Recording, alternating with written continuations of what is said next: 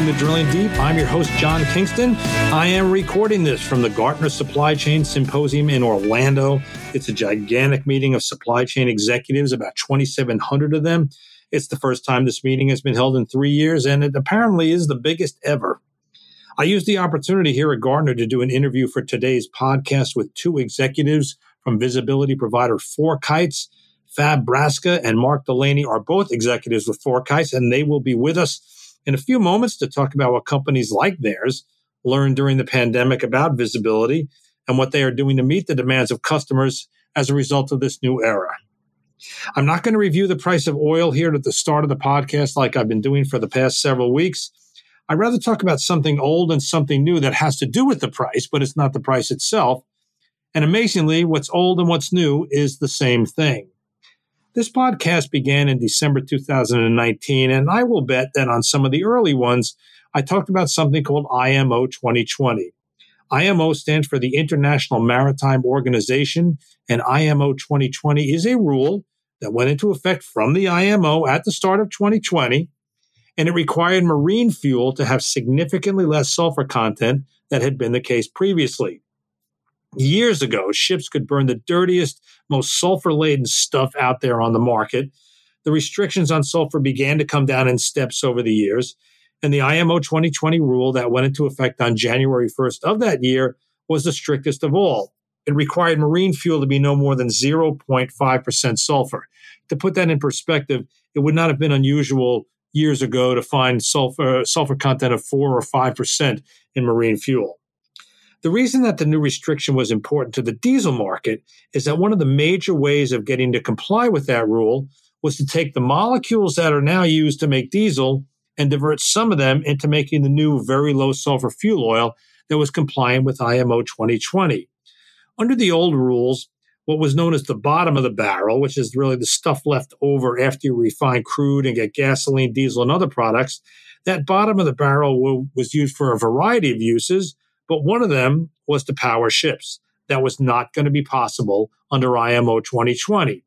So as 2020 approached, there were all sorts of fears that diesel prices were going to be driven higher. And then, of course, the pandemic hit, and all those forecasts fell by the wayside. It's not that they were wrong, it's just that they really couldn't get a test during the pandemic. Increasingly, though, as the price of diesel continues to climb to levels well above the gains in crude or gasoline, and that's what's going on now, there is a growing consensus that IMO 2020 is finally having its impact. It just is having it 2 years after it was supposed to happen. It's hard to measure volume in numbers. Marine fuels have always had sort of sketchy statistics on how much is being used, and we can't know whether what is being used is a distillate-based fuel, whether it's high sulfur fuel oil that can be burned because the ship has a structure known as a scrubber to capture the sulfur emissions, or whether a ship had always burned a diesel-like product called marine gas oil. We just really don't know. But we do know that the spread of diesel to everything else has soared. And while we can always cite tight refining capacity as a reason, the spread between diesel and gasoline has blown out as well. Through 2021, the futures price of RBOB, which is an unfinished gasoline product that is traded really as a proxy for gasoline, that spread was consistently above, gasoline was consistently above the futures price of ultra-low sulfur diesel.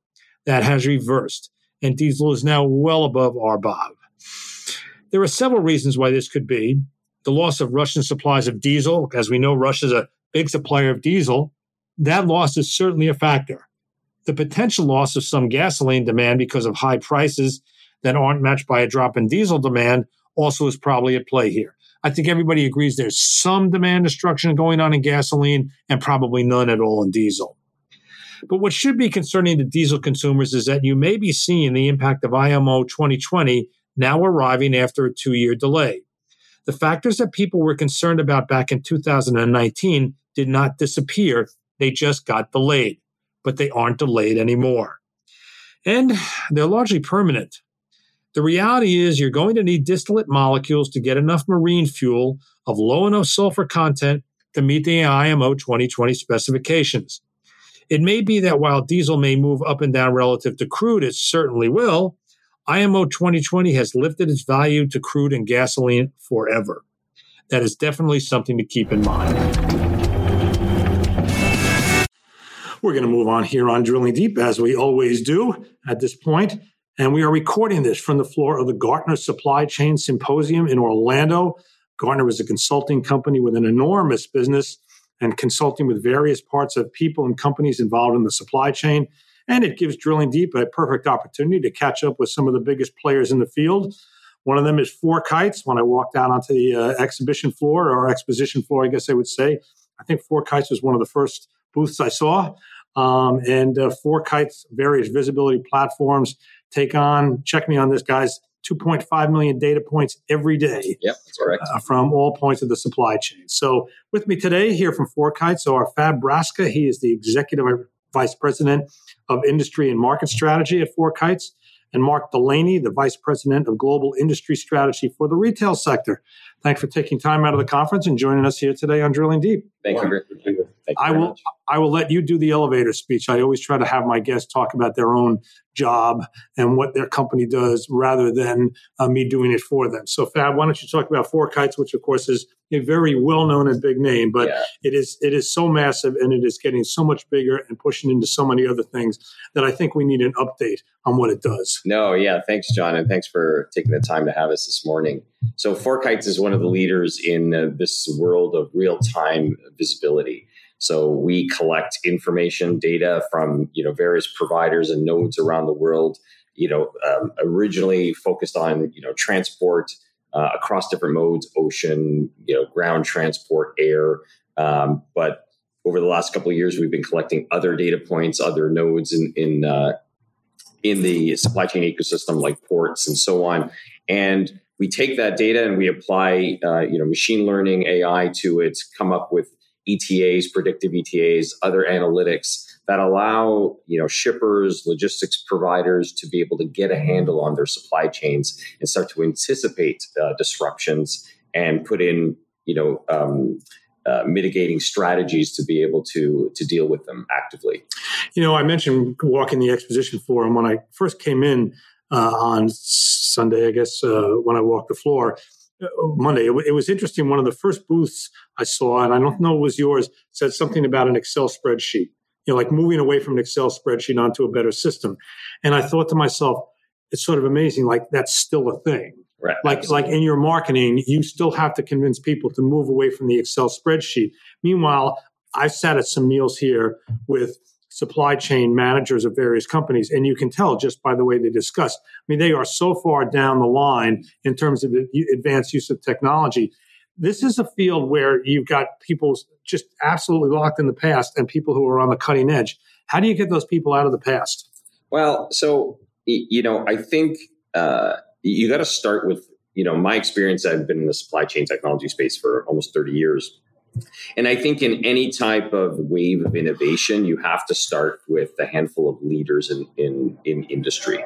So, those companies that are a little bit more forward thinking. And if you can start with them and use them as the proving ground to forward any type of innovation, then that creates the groundswell. If you think about it, if you use automotive as an example, right, all the latest technologies always start with the high-end cars, and then it becomes pervasive across the industry. We see the same thing in supply chain technology. So you see, leaders adopt and innovate.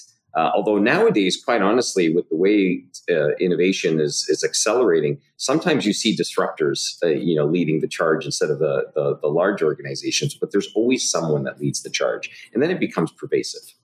Right. You were, I don't know if you were both at the last meeting, which was 3 years ago, and a lot of things have happened in the interim. What are some of the biggest changes in visibility in the 3 years since this group last met?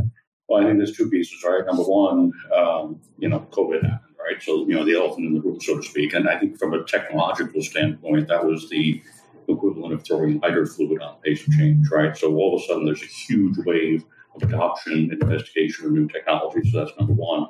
Number two is the labor issue, right? And that is not going away. So Excel spreadsheets are great as long as you have a human being to look at them, all right? But in this day and age, you just can't find people to even work in stores, to work in warehouses, whatever. So the pace of change is just accelerating that much faster. So from the time that we sat here 2.5, 3 years ago, whatever it was, to now, it's just been almost like a rocket ship taking off. pace of change. So do you still get calls and people reaching out to you saying, I'm still using an Excel spreadsheet, but I hear you guys are pretty good. What can you do for me? I mean, is it really at that level? Yeah, no, you still have that continuum. Absolutely. And, not only our space, but again, I've seen that throughout my entire supply chain, technology career where, you just have some that, haven't focused on technology and innovation. But as Mark said, the interesting thing about what we've lived through is the last couple of years is where technology used to be something that you might look at, if you were a little bit more advanced, you had a good roadmap for it. With all the disruption, companies were forced to accelerate their digital strategy. They really had no choice. It's become table stakes now. At the same time, this is a highly competitive field of visibility. There are a lot of providers of visibility. Of course, you're one of the leaders. And ultimately, I hate to say you all do the same thing. You don't. But it would seem to me that the differences are really kind of on the edge. You can offer a particular service, but maybe there's a service that somebody else offers that you're not there yet. You have to innovate constantly to keep up, to make your service. So how is that pace of innovation going? And what are the differences? What are the kind of things that, let's say, Fork, I'm going to give you a chance for an advertisement here. Sure. But I think it's illustrative of how competitive it are. Like, for example, what do you do that others can't do? Yeah, no, and it's really timely that we're doing this at Gartner because they just released, their critical capabilities for this space, or critical capabilities study or paper, along with the Magic Quadrant. And in that critical capabilities, they actually define 5 levels of maturity or use cases. So one being the simplest and 5 being the most complex. And, we lead in capability in the top 3. So, in the most, from the mid to the most complex in terms of supply chain complexity. So what really sets us apart, one is the scope of the network. And then 2 is the fact that not only do we cover all of these modes, but we do provide that single pane of glass where a lot of providers are very single threaded. You can take a look at air, you can take a look at ocean, but you can't look at those things together.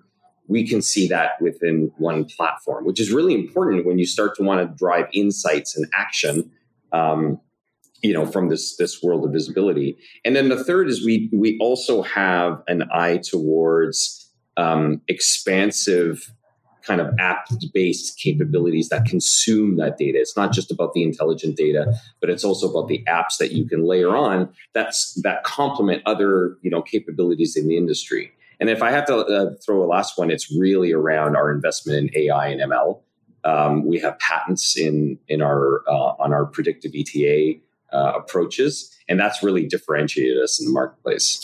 Is this an industry then that's ripe for consolidation? Because as I listen to you, I would think that the minor players, the smaller players in the visibility field, would have to invest so much technologically to keep up with the leaders that at a certain point they say, we just can't do it. And we bring a lot to the table. We bring our customer base. Maybe we're better off being part of somebody bigger. I mean, is this an industry that is just built to trend toward consolidation? Probably, yeah. And I think the thing that also sort of distinguishes us from the crowd, so to speak, is we also understand that our customers have other technological advances that they're trying to advance at the same time, right?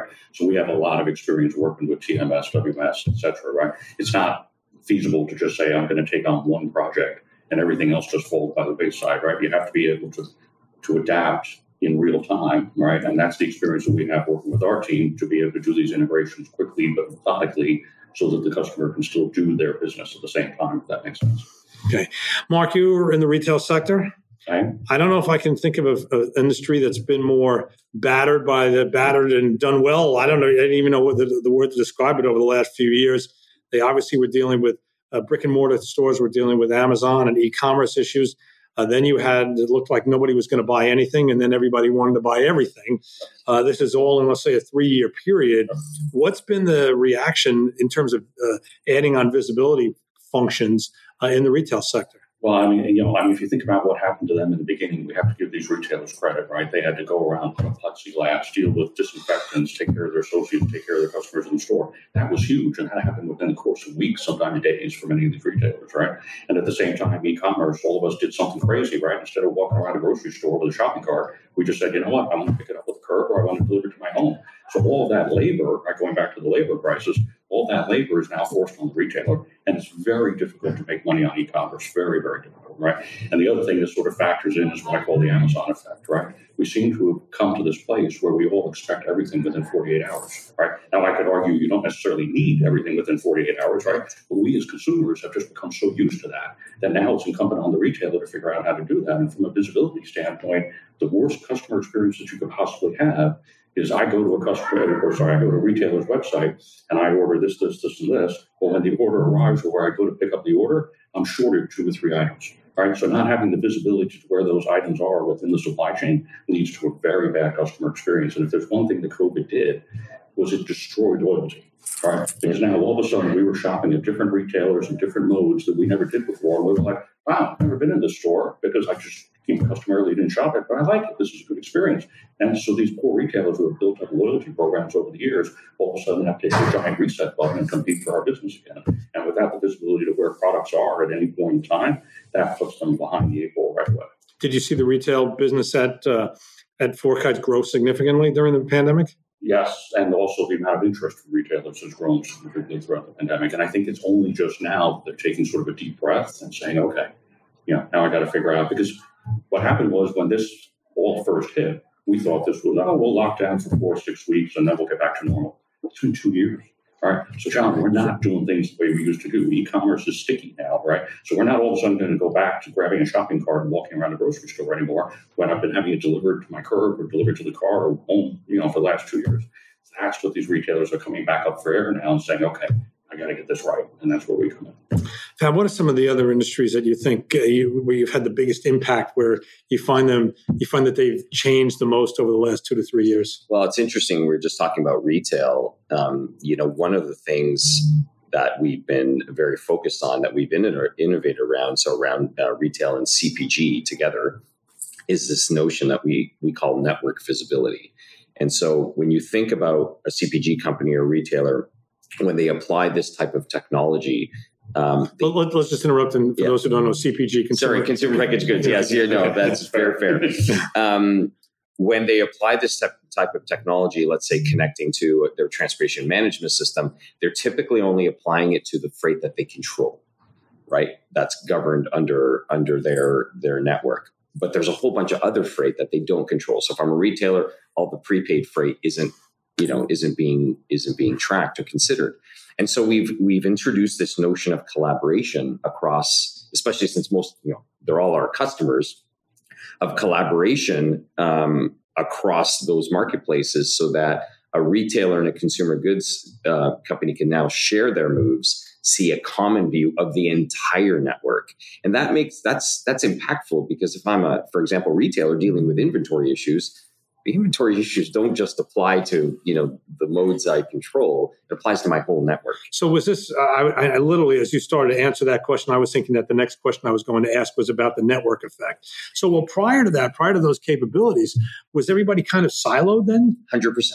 Absolutely. And a lot of industries operate that way. So we targeted this, CPG retail because it was the closest to being ready to collaborate.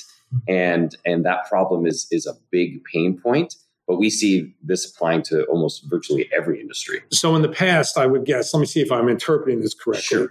The retailer, let's say, is buying 10 pallets of CPG good X. They would not see that in their system until it actually was physically delivered. If it was prepaid freight, yes. Right.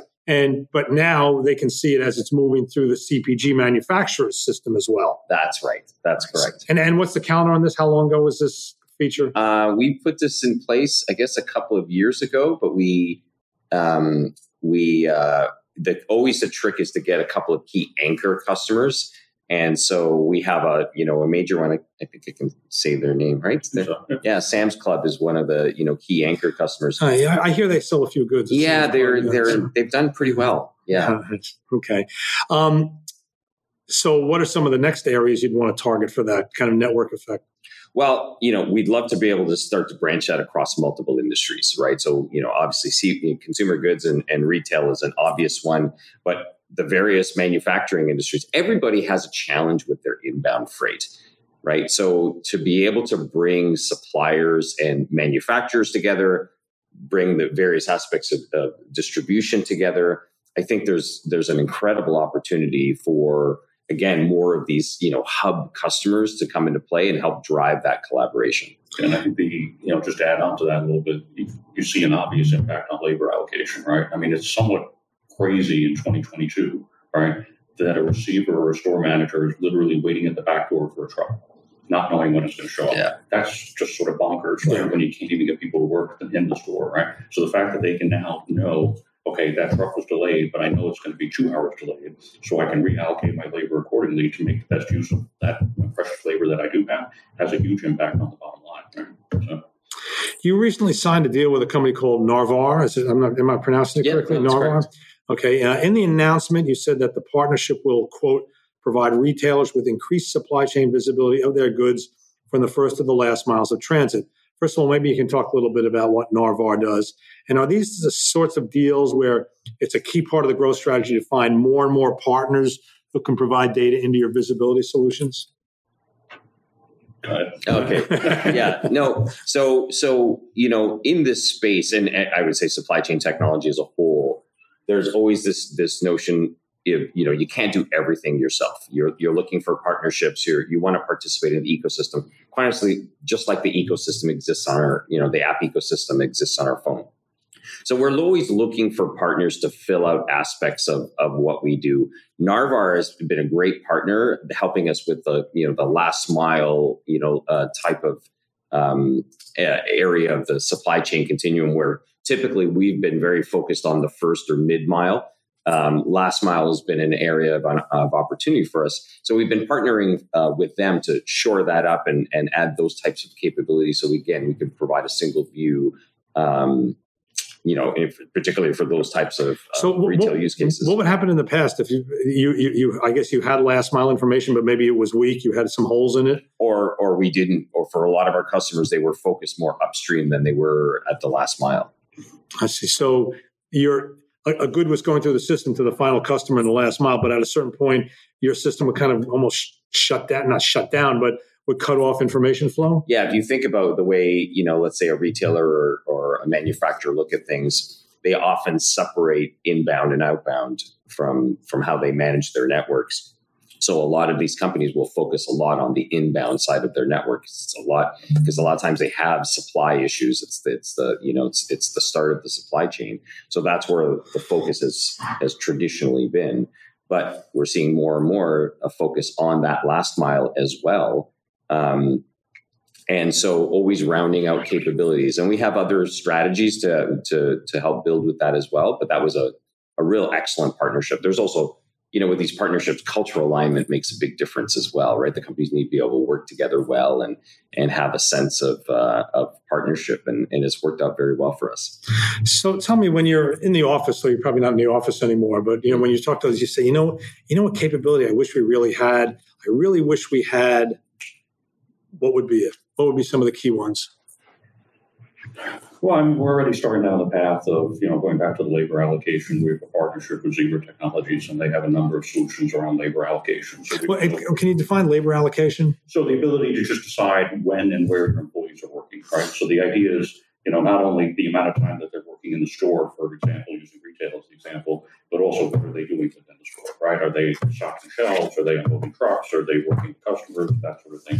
So that's a nice tie-in to what we do, right? It's a logical tie-in to say, well, if you know when the truck is showing up, when the goods are showing up, you can reallocate that stocking capability right on the fly.